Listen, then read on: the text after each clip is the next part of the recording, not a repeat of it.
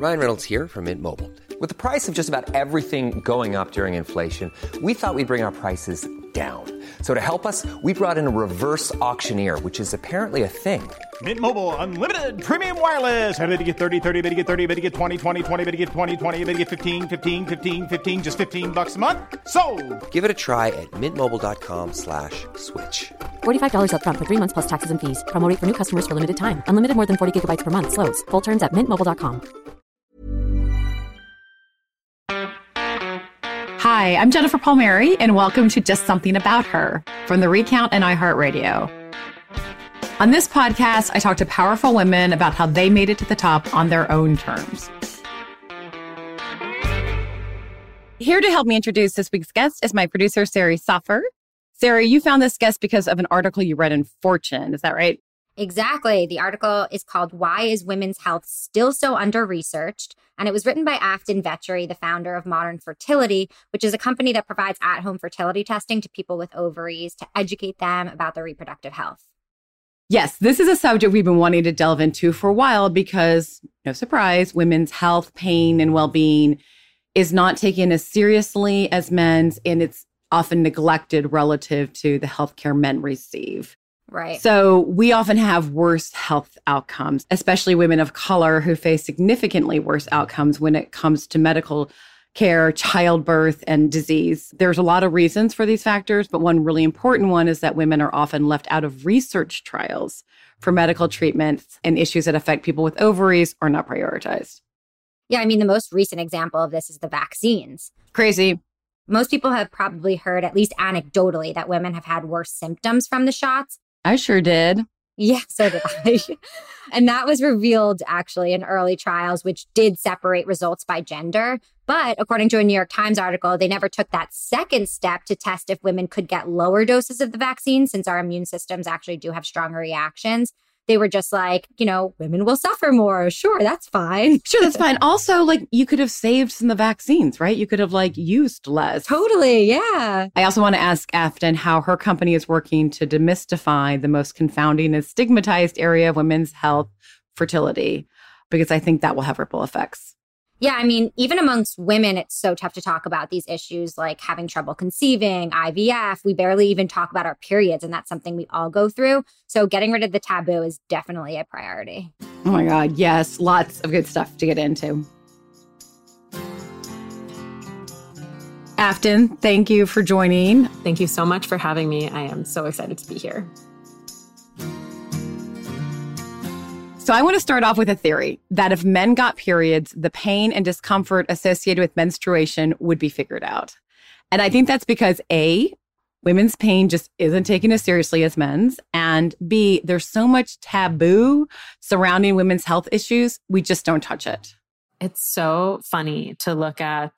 Did you follow when they were trying to invent male birth control a few years back? And the whole trial got shut down because there was a couple small side effects that were just, a part of the many side effects that women face on oral birth control pills. What is this? I mean, we live in a society where I got diagnosed actually as part of starting Modern Fertility. I was trying to get these infertility tests and ended up getting diagnosed with PCOS as a part of the process. And, I always thought that my irregular periods were just because I was super type A and stressed all of the time. And nobody had ever told me that not having a regular period is not normal. And it's something that you should talk to your doctor about. And I didn't realize the fact that if you have an ovulatory cycle, so if you don't get a period and you're not ovulating for, a certain number of periods during a year, it can place you at a really high risk for endometrial cancer. Right. And no one had ever told me that before. And here you are working in the field. Yeah. And I think that just this stigma that we have around women's health and reproductive health is harming people with ovaries. It shouldn't be this way. There's no reason that we shouldn't be talking about these factors at brunch like we would have normal conversations about. Right, like you were talking about your migraines. Totally. Which are also, I'm sure, associated. Totally. They're all tied. But I think that, the normalization of these conversations to just get it out in the open has to happen for us to perpetuate information, to close this fertility information gap, to continue to allow all of this to move forward. One of the women in my family had, really bad medical problems for like a year, and it took them a year to figure out that was endometriosis, making her so ill. And one of your stats said it takes an average of 10 years from the onset of symptoms to get an accurate diagnosis of endometriosis in the U.S. because of a general lack of knowledge. Which is crazy. There's also a really fun fact about endometriosis. Oh, let's hear it. In 2012, researchers posted this super cool article. It's called Endometriosis, Ancient Disease, Ancient Treatments. What it outlines is how the present day experiences of endometriosis tied to this old time theory of hysteria, which basically explained that people with endometriosis often report doctors telling them that the pain is all in their heads. Technically, all pain that we experience is in our heads. But in ancient Greece, hysteria, which was derived from the Greek word hystera, meaning uterus, referred to the idea that the uterus would actually wander from its spot in the body and lead to physical symptoms. And doctors back in the day believed the cause to be not having kids. And so through the next couple of centuries, hysteria evolved into the catch-all condition that marked all of these unexplained physical symptoms. But when people with uteruses who experience chronic pain aren't believed, it's really easy to connect the dots back to hysteria. And so just from the beginning of time, these kind of, ancient taboos, words and topics all come together. So I think you got to learn about the past because there's a lot that we have to overcome because these stigmas and misconceptions are centuries old. It's on one level horrifying, but then so illuminating and kind of makes everything make sense. It's sort of validating to hear that. But I mean, hysteria, hysterectomy. Yeah. It's all coming into clarity. Yes. So we're hoping in this conversation to, start to get to the root of why medical testing, care, treatment just doesn't care about or understand women as much as it should. And something Sarah and I have been, wanting to dig into for a while. And that's when she saw the article that you wrote in March for Fortune titled, "Why is Women's Health Still So Under-Researched?" And we were like, aha, we have found our guest. But tell us, I know that this is work you've been doing for a long time, but what inspired you to write that piece recently? That piece ties to where I spend almost all of my waking hours, which is on a company that I co-founded called Modern Fertility. Yeah. So just a bit of background there. We basically realized that the entire fertility and infertility space was very reactive as opposed to proactive. And so back in 2017, we took the same exact laboratory tests out of an infertility clinic and made them accessible and available to women earlier in life at a fraction of the cost in this really easy to access format. And kind of use that opportunity to create this category of education upstream because times are changing. Women are waiting until later in life to start our families. And yet our healthcare system, our education system is focused on preventing pregnancy as opposed to planning for it. Today, more women are having kids in their 30s than in their 20s. Women account for 80% of spending in the healthcare system. Yet, funding for women's health and research is pretty abysmal. And I think that as we enter this new age of society where these timelines and cultural pressures just continue to evolve and shift, we don't have the systems to support that. And so I think from my perspective, to truly understand why the inequalities are where they are today, it's very helpful to look into the past and understand how did we get to this place with research such that we don't have data and clinical trial data that actually, supports the unique functions of women. So it seems there's essentially two problems. One is that experiences that uniquely affect people who identify as women aren't studied. And then that medical research doesn't consider female assigned bodies. Correct. And certainly historically has not. Historically has not. I think reproductive health is a window into broader health. And I think we can use some of the reproductive health markers to think about all of these other conditions. But this gap in research is not just in reproductive health specifically. This gap exists everywhere. And we need to continue to focus on the unique experience and organs of women to just provide better care and outcomes. My understanding is this is a problem with heart disease because the symptoms manifest themselves differently in men than they do in women. And the research on women is, woefully low compared to men. Yes. So just to put all of this in perspective, the FDA excluded women of childbearing potential from all clinical trials from 1977 through 1993. This even extended into the lab into mice. That was my favorite little detail. Right? It's so fun. Even mice. Yeah. And so there was some discussion at the time how men's bodies and women's bodies were largely the same. So this really wouldn't be an issue.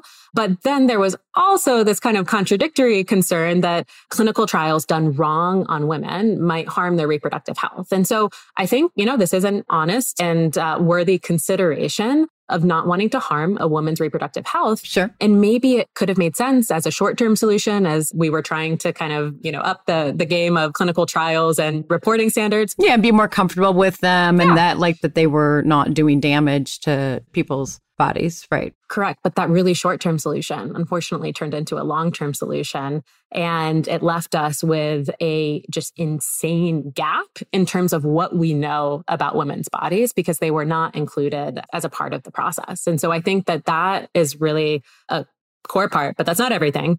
I would also look to just the state of academic research today. So many industries, academia and science is not an exception. They've just historically skewed very male. And so representation, I believe, fully matters in administrations, in the boardroom, but also in research. And so I think that, we're starting to see now more and more women get into the field of research, especially within reproductive health. Right. And we're starting to see these women's health issues take center stage, which I just think is so powerful. But the reality is today, we don't know nearly enough about reproductive health. Just want to share this stat from your website. In the last 20 years, there have been 5.5 times more studies about male infertility than female infertility. And in 2019 alone, there were nearly 6 times more studies about erectile dysfunction compared to studies exclusively about female infertility. Yep. And I think we are doing everything that we can to change that. And so day one, we decided that we were going to put an IRB approved clinical trial essentially within our product experience. And so all of our customers own their own data, but they can consent to have their anonymized data used in peer-reviewed research by modern fertility, PhDs, and clinical scientists, but also as a part of academic collaborations with top academic centers across the US. And so we're working on building out actually better predictors of future fertility using our biomarkers, using self-reported clinical information. And so I think it's been amazing to me to see the majority of our customers say, yes, I absolutely want to participate. This could impact, my timeline, my future family planning goals, but also that of my little sister, also that of my future daughter. And I think that this kind of force of women coming together and saying let's change the game. It's those kind of incremental steps. And this is, in one company with one part of the world. But if we start to add those together, this, in my opinion, is how we start to change the game, how we make up for this just gap in time where we weren't able to be a part of the equation. Right. And just get, better, more customized solutions for women. Okay, time to take a quick break. After the break, I want to talk a little more about how Afton and Modern Fertility are using data to destigmatize reproductive health and push for more equity in research. That's after the break with Afton Vetri on Just Something About Her.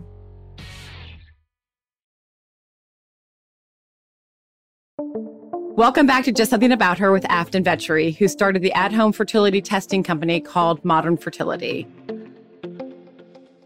What was the moment that caused you to start Modern Fertility? So my introduction to the infertility space was actually back in my first job out of school. I must have been 22 years old. I was actually living in New York City. And my job was to find sectors of healthcare that were interesting, growing, had some consolidation potential. And I was very personally passionate about women's health. And within women's health, I kind of stumbled on fertility and infertility. I actually got a chance to go into infertility clinics and talk to women and waiting rooms that told me, no one ever told me that fertility would decline with age. No one ever told me that IVF wasn't this, magic bullet and doesn't always work for every single person. And I kind of felt like at 22, I got this secret window into a world of conversations that my girlfriends in New York were definitely not talking about and wouldn't be for quite some time. And there was also something about the infertility space and just the way that it all worked that just didn't quite sit right with me. Yeah. It was happening too late. It was so expensive. It wasn't working all the time. Very exclusive. Very exclusive. It's like only available to rich people, mostly white people. Yep. And I made the tough decision to leave finance. And I went to 23andMe while they were still shut down by the FDA. And it was actually while I was at 23andMe that I realized, I'm waiting until later in life to start my own family. And I just remembered those baseline tests that I had learned about back in private equity. And I tried to get them done. So then my next OB visit, I said, hey, I'd like to get this panel of tests. Can you please order it for me? And my OB said, no, you're not actively trying and failing to conceive. I'm not going to order them for you. And in California, you have to have your lab script to go do it. And so I made an appointment to go into an infertility clinic. And in San Francisco, it was $700 out of pocket to get that initial consult, to get my, piece of paper to go to a LabCorp request and get a blood draw. But I had an irregular period. And so I was at this very flexible technology employer, but it still took me months to get it because I had to pinpoint day 3 of my cycle and when it was going to come and schedule. And that is not dealing with any of the accessibility issues that occur in most of the country. But the aha moment was really when I started just being open about my experience to my girlfriends. And I started talking to friends of friends, and eventually, quite literally, hundreds of women that were saying oh my gosh, I've been thinking about this too. I think all of these signals and shifts, Michelle Obama not talking about her IVF during her presidency, but talking about it in her book afterwards.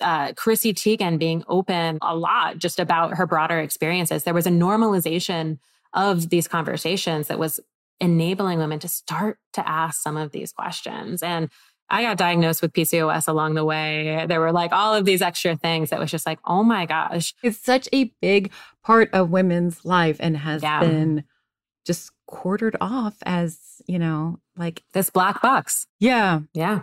When I was starting Modern Fertility in 2017 and, trying to fundraise and telling people that we were trying to start a fertility company for people that weren't trying to have kids right now, the number of crazy blank stares that I got, the number of no's that I got. I bet.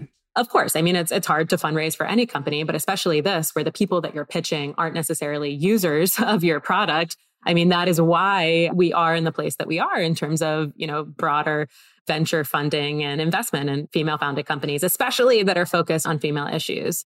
So what was your breakthrough? How were you able to convince someone finally that this would be a success, that, that this time was right for this kind of company? I kind of developed this obsession, and I think I probably had it for a lot of my life. Oh. I thrive on negative feedback because I want to understand where it comes from, and then I want to be better. And I think when I applied that to Modern Fertility, I was like, okay, so you don't think women will want this? Okay, why? Okay, because you don't have that emotion yourself. Okay, you're going to go home and ask your wife. Do I really want to engage with someone that after every board meeting is going to go home and ask their wife about this? Probably not. Right. But help me understand what that gap is. And so what I actually did is I paid out of my own savings in the early days for a lot of things, but included in that was I did just a lot of market research. I surveyed women all across the US from different socioeconomic levels, backgrounds about, would they be interested in understanding their fertility proactively? How much would they be willing to pay for it? And so instead of, one venture capitalist having to just hear my idea and vision for this future state of the world that I got super excited about women owning the decisions impacting their bodies and futures, whatever those decisions might be, I was able to say, and yep, here's what they say in terms of that. And so through that process, I was able to build this data-driven story and narrative that showed that this is a category that we could create. I mean, this is I know there's all sorts of social research on this, that men are judged on their potential. They can walk in a room and move everybody with their great idea.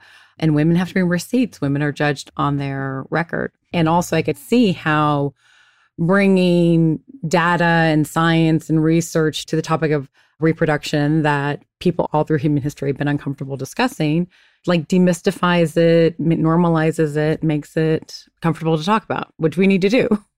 Yeah. I think that obsession with data, I think that obsession with having to quantify success, to walk into a room and have to prove it, I mean, it kind of ties to the state of fertility and reproductive health in the world today. This is a sector that has a lot of stigma around it. This is a sector that, you know, we don't talk about fertility information in the same way that we talk about our beauty routines, but why not? And so if we start to bring data to the conversation, if we start to share interesting statistics, if we start to just, you know, pique the curiosity of men and women alike, I think that can actually be used as an amazing tactic to change the game. Do I wish I could just walk into a room and everybody would believe every word I said? Yeah. But are we realistically at that point today? No. But I think that the build and modern fertility's role in building an industry and future where that is more possible for, you know, my daughter, like that's where all of this is going. And I think that, you know, women love data. And I think our customers love data. Oh, interesting. We have a neon sign on the wall in our office that says, "We trust women." And it's just trusting that they want this information and are equipped to handle it. It reminds me actually, you know, when the pregnancy test was first invented, the home pregnancy test was first invented, doctors didn't believe that women could handle finding out if they were pregnant from home. Interesting. Yeah.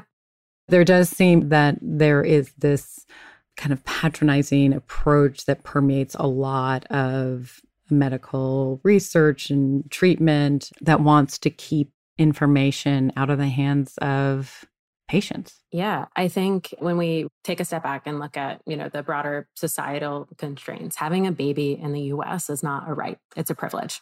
We have no federal reimbursement across the US that creates the care pathways that guarantees every person with ovaries will be able to have assistance in having a child if they need it. And so what that means is that the tests, the tools, the conversations, the care pathways that emerge often are not in service of the goals that a person with ovaries might have. And the reason for that partially is because all of the research today in the reproductive health space has primarily been done out of infertility clinics. There are only about 500 infertility clinics and only about 2,000 reproductive endocrinologists. And so realistically, when you think about the number of women that can even enter those doors, it's not a lot. Right. So your like research set is skewed, is not reflective of women as a whole. Exactly. And so we took a step back and we were like, well, if women are waiting until later in life to start their families, what is going to happen? We need to figure out ways where we can inform women with more predictive tools about their future so that they can continue to rise to new levels of authority in the workplace and just have more data to think about reproductive health and family planning as a part of this journey. You know, I think what's powerful about what you're doing, particularly in the information age where, you know, we feel like we all want more information to be able to make our own decisions. Your company puts women in charge of their own health, but I know there's been criticisms that the tests don't actually correlate whether or not a woman can successfully conceive a child. And then people say, well, that could be just playing into women's anxieties, which is obviously not what you are encouraging people to do. So what's your response to those criticisms? Do you feel like it's based back in the, you know, what you're talking about when people thought that women couldn't handle finding out whether or not they were pregnant at home? Like, what is this about? Yeah, I mean, I think that these two are just so tied. I think when we look back on fertility hormone testing, you know, a decade from now, this will be in the same camp as pregnancy testing. And so when doctors said, no, we don't trust that women can emotionally handle finding out if they're pregnant from home, like that's ridiculous. And so we say the exact same thing around testing your fertility hormones. Your fertility hormones cannot tell you if you are going to have a baby or not. You only need, you know, one sperm and one egg to make that happen. So just like if you take a cholesterol test, it's not going to tell you if you're going to get a heart attack tomorrow, but it's going to help you understand more about your body, help you understand more about next steps so that you can own that information. And so it's always amazed me how in women's health, we just have these, it has to do this or it's not helpful. That's not the way that the rest of healthcare works. as long as we continue to be responsible, I do fundamentally believe that women can and should have the option to access whatever information they want about their bodies to then use it as data points in making their decisions. Right. And the question isn't whether or not modern fertility replaces a doctor's visit. It's whether we as a society take female fertility seriously and that it's not taboo to talk about women's reproductive systems and that we trust patients, in this case, women, with information. Yeah, even the word, there's a theory that the origin of the word taboo is derived from a Polynesian word, tapu, which was once translated to the word menstruation. Oh. And, I think that this comes full circle. I remember vividly, I was doing a prep for a TV spot last year, and I was told by a producer, just as a heads up, that I couldn't say the word vagina during broadcast interviews, that it would get beeped. Like, I don't know what your policies are. No. I'm just giggling about it. Yeah, we don't have any policies. Right? It's just like, that's insane. We cannot say the word vagina on public television. Like, what? It's an organ. Right. And I think that, when we think through the way that language even plays a role in all of this, like, oh my gosh, I get so angry. Language is the most powerful tool we have, and it says a lot about what we value and like what we continue to be scared of and how we want to control people. Yeah. All right, time for a quick break to pay some bills. After, we're going to switch gears a bit and talk about some of the pressures of running a company with two women at the helm. That's next with Afton Vetchery on Just Something About Her.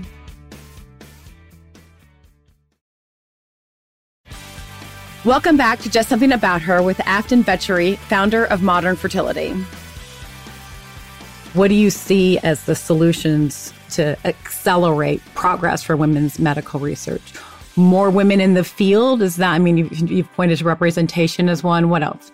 Yeah, kind of continuing on the representation point, I'm really excited about some of the wins that we've started to see in this space. And I think you can look at representation in academia and research. Oh gosh, my kind of introduction to this whole world of kind of combining business and science was actually, I grew up in rural Maryland and went to public school there, and I'll nerd out for 2 seconds. Yeah, in that part of the world, we were all on well water. So it was, pits dug into the ground, no public water. You pumped your water into your house. Right. Through this random science fair project, I found a major issue with water quality in the community. And I ended up getting to go compete in the International Science and Engineering Fair, which was just this world-changing experience. I got to see a panel of 14, actually thinking back, they were all men, 14 Nobel laureates just talk about research and innovation and just got exposure into what science was capable of. Yeah. But then I also realized that if I kind of came back home and I didn't do anything with my science, it would stay in academia.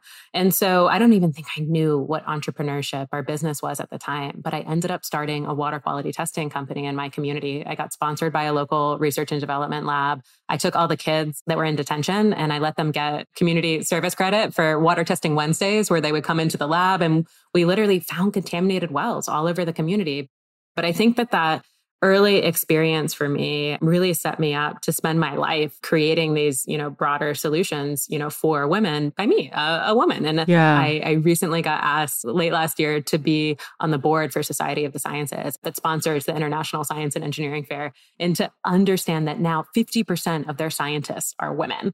Oh, that's amazing. And how would that compare when you were young? Oh gosh, I don't even know if they collected stats at that point. I don't think that there were enough women at the time that had interest in going and doing this. But seeing this conversation shift, seeing it be cool in some areas to do a science and science fair projects and innovate, I have so much excitement for this next generation of humans kind of coming up and making the world a better place through the lens of engaging with Society for Sciences. I think about it a lot because I do think that women and people of color, need to be in at the founding of something if you want a institution that you're building to thrive over the long time. But obviously, you can't rely on women to solve the world's problems or women alone to even solve women's problems, right? You're like, well, maybe women alone can do it. The other thing I find is I feel like I've interested in female CEOs. I feel like they get put under a lot of scrutiny. Yes. They are under a lot of pressure.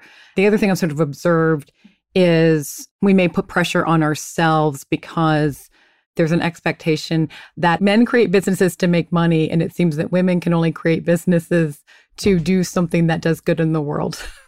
And that then there's a lot of pressure on women CEOs to be more than just a successful CEO that's having a successful business, but you have to be doing good in the world. All of your employees have to be super happy. And, I've just seen a lot of women get held to unrealistic standard. Unrealistic standards, and they fail quickly and get drummed out. In a way that their male counterparts definitely wouldn't. Like when you look even at this past year, like the takedowns of women CEOs. Yeah.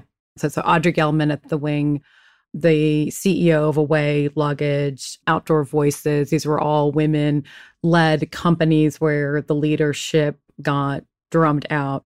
I'm not defending everything that happened within each of these circumstances. I don't know all of the circumstances, but I do know that these women were all held to standards that men are not. But how are you managing with all of this?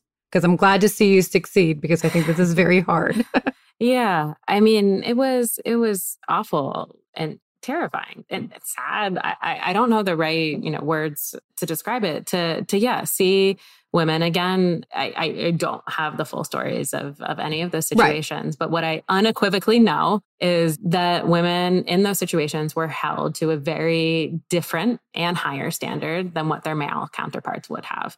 And, I think a lot of this, comes from the employees in a lot of those companies. There are a lot of employees that, want to go to maybe a mission-driven company or maybe a female-founded company because they're looking to get a different leadership. And so their expectations on day one are quite high. And maybe my gender can fill a part of those expectations. But at the end of the day, my job, my fiduciary responsibilities to the company, to all of our, investors or stakeholders, there is so much to do and take on. And I know, for me personally, I try to be better every day in doing that, but there's no way to do it perfectly or, effectively in all manners. And so I really do think that, double standard exists. And then I also think that there is a trend in lots of cultures where making money can be seen as bad, which it's kind of confusing because, I think especially in a mission-driven environment, if you're able to make money, you're able to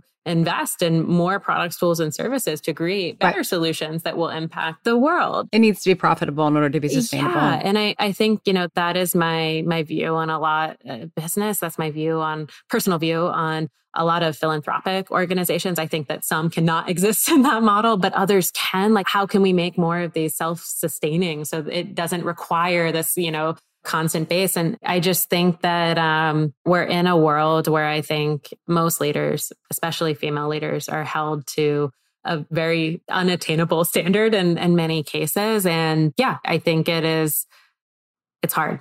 I think a lot of times just, people in our jobs in modern day culture and society, and I think we are looking to our workplace to check so many boxes in our lives. Mm-hmm. We're moving to different cities. We're looking to our workplaces to solve all of our needs in life. And there are tech companies that literally do all of that for you. And it's confusing, right? And that's not every company. And that's not every person that has those expectations or realizes that they might have those expectations. But I think that in the context of this broader cultural evolution where we're looking to our workplace to be so much for us, I think that there are a lot of pros and cons of that shift that, again, like reproductive health, I don't think that we've had the time to take a step back and say, how should we navigate and support, the system, but also ourselves in this process.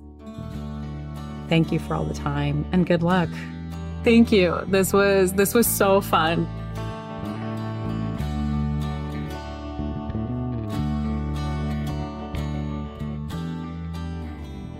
Sarah, are you there? Yeah, I loved all the history lessons in this one. Oh my God, particularly how useful this is in just giving us perspective about the craziness we've been living under, right? The whole hysteria thing. Oh my God, the hysteria thing was so interesting. Also, I didn't know that women weren't trusted at first to have at-home pregnancy tests. Had no idea about that. Or that taboo came from tapu, which meant menstruation. There's so much wrapped up in the hysteria thing. First of all, there's women's pain is dismissed. But not only is women's pain dismissed, we're thought of as being sort of like defectual in some way, right? That like we're somehow built to do that, to mislead, to cause trouble, to be a problem.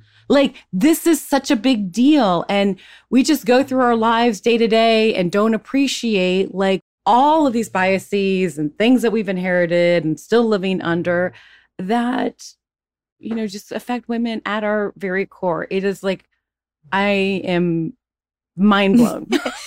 And you know what? You just made me think. So what's so wild about the hysteria story is that they were saying that the cause of hysteria was a wandering uterus. And that happens when one does not have children. So the answer to all of this is have children. That's what you're meant to do. That's what you're put on earth to do. It reminded me too, I thought about this with the FDA ban. The way that it was written was saying that the reason that they left women out of the research was that women are essentially the same as men, except for our reproductive system. And like, I mean, I personally don't believe that to be true. I think there's a lot of differences, but it does emphasize that women are only seen as reproductive vehicles and that everything else that affects our well-being or everything else that makes us up doesn't matter. It's just, wow. Well, it's also women. We also inherit these biases as well. Of course. From what I've experienced and what I've heard from women in my life, like a lot of us downplay our own pain because we've been gaslit to think that it's not real. And same thing with like the taboo. I mean, I feel like messaging I've got from like my mother and other people in their generation, my grandmother, it's like, we don't talk about periods. That's something that we don't talk about. And it's like, we also have inherited some of these cultural stigmas. A lot of shame. Yeah. So I think to Afton's point, if we start talking about it more of us will realize we're not alone. More of us will talk about the pain associated with periods and maybe realize that endometriosis is more widespread than we thought. And using data will help us encourage more research and testing on that stuff. I think data is a great vehicle for sort of like unraveling shame and tabooness because it's objective, right? It's like numbers. It's a great way to demystify, but then also I think normalize talking about this stuff. It's really important. Yeah. So is representation, which Afton also mentions. In that article she wrote, she pointed out that the reversal of the FDA policy in 1993 came largely because of the influence of the Congressional Caucus for Women's Issues. And then she also mentioned that, you know, Kamala Harris introduced a bill in August 2020 to expand uterine fibroid research. So it's like getting people in those positions of power that think about these issues. Like I said, I remember the 93 FDA policy because I was working for President Clinton, and it was the Women's Caucus that, you know, made it an issue. And I even 30, almost 30 years ago, I was like blown away. I was like, wait, what? Like even then it was crazy to me that we were not, that they had not done medical research. Yeah. Obviously we want to mention progress where it happens. Yay. And so in NIH clinical trials, women make up half the participants, and in FDA clinical trials, 72% now. So they report on sex and gender differences, but they still don't include race in that. So out of those, 72% of women included in FDA trials, we don't know how many of them are Black women. Yeah, it is a monster issue. The race disparities reveal themselves in just about every sector, right? Yeah. All right, great idea. Glad you read that article. This is Just Something About Her, a podcast from The Recount and iHeartRadio. Thank you to Afton Vetri for being on the show. If you like this episode, please subscribe to the podcast and leave a rating in the Apple Podcast app. I'm your host, Jennifer Palmieri. D. Scott Carroll engineered this podcast. Jessica Williams handles research. Stephanie Stender is our post-producer. Sari Soffer is our producer. And Christian Castro Russell is our executive producer.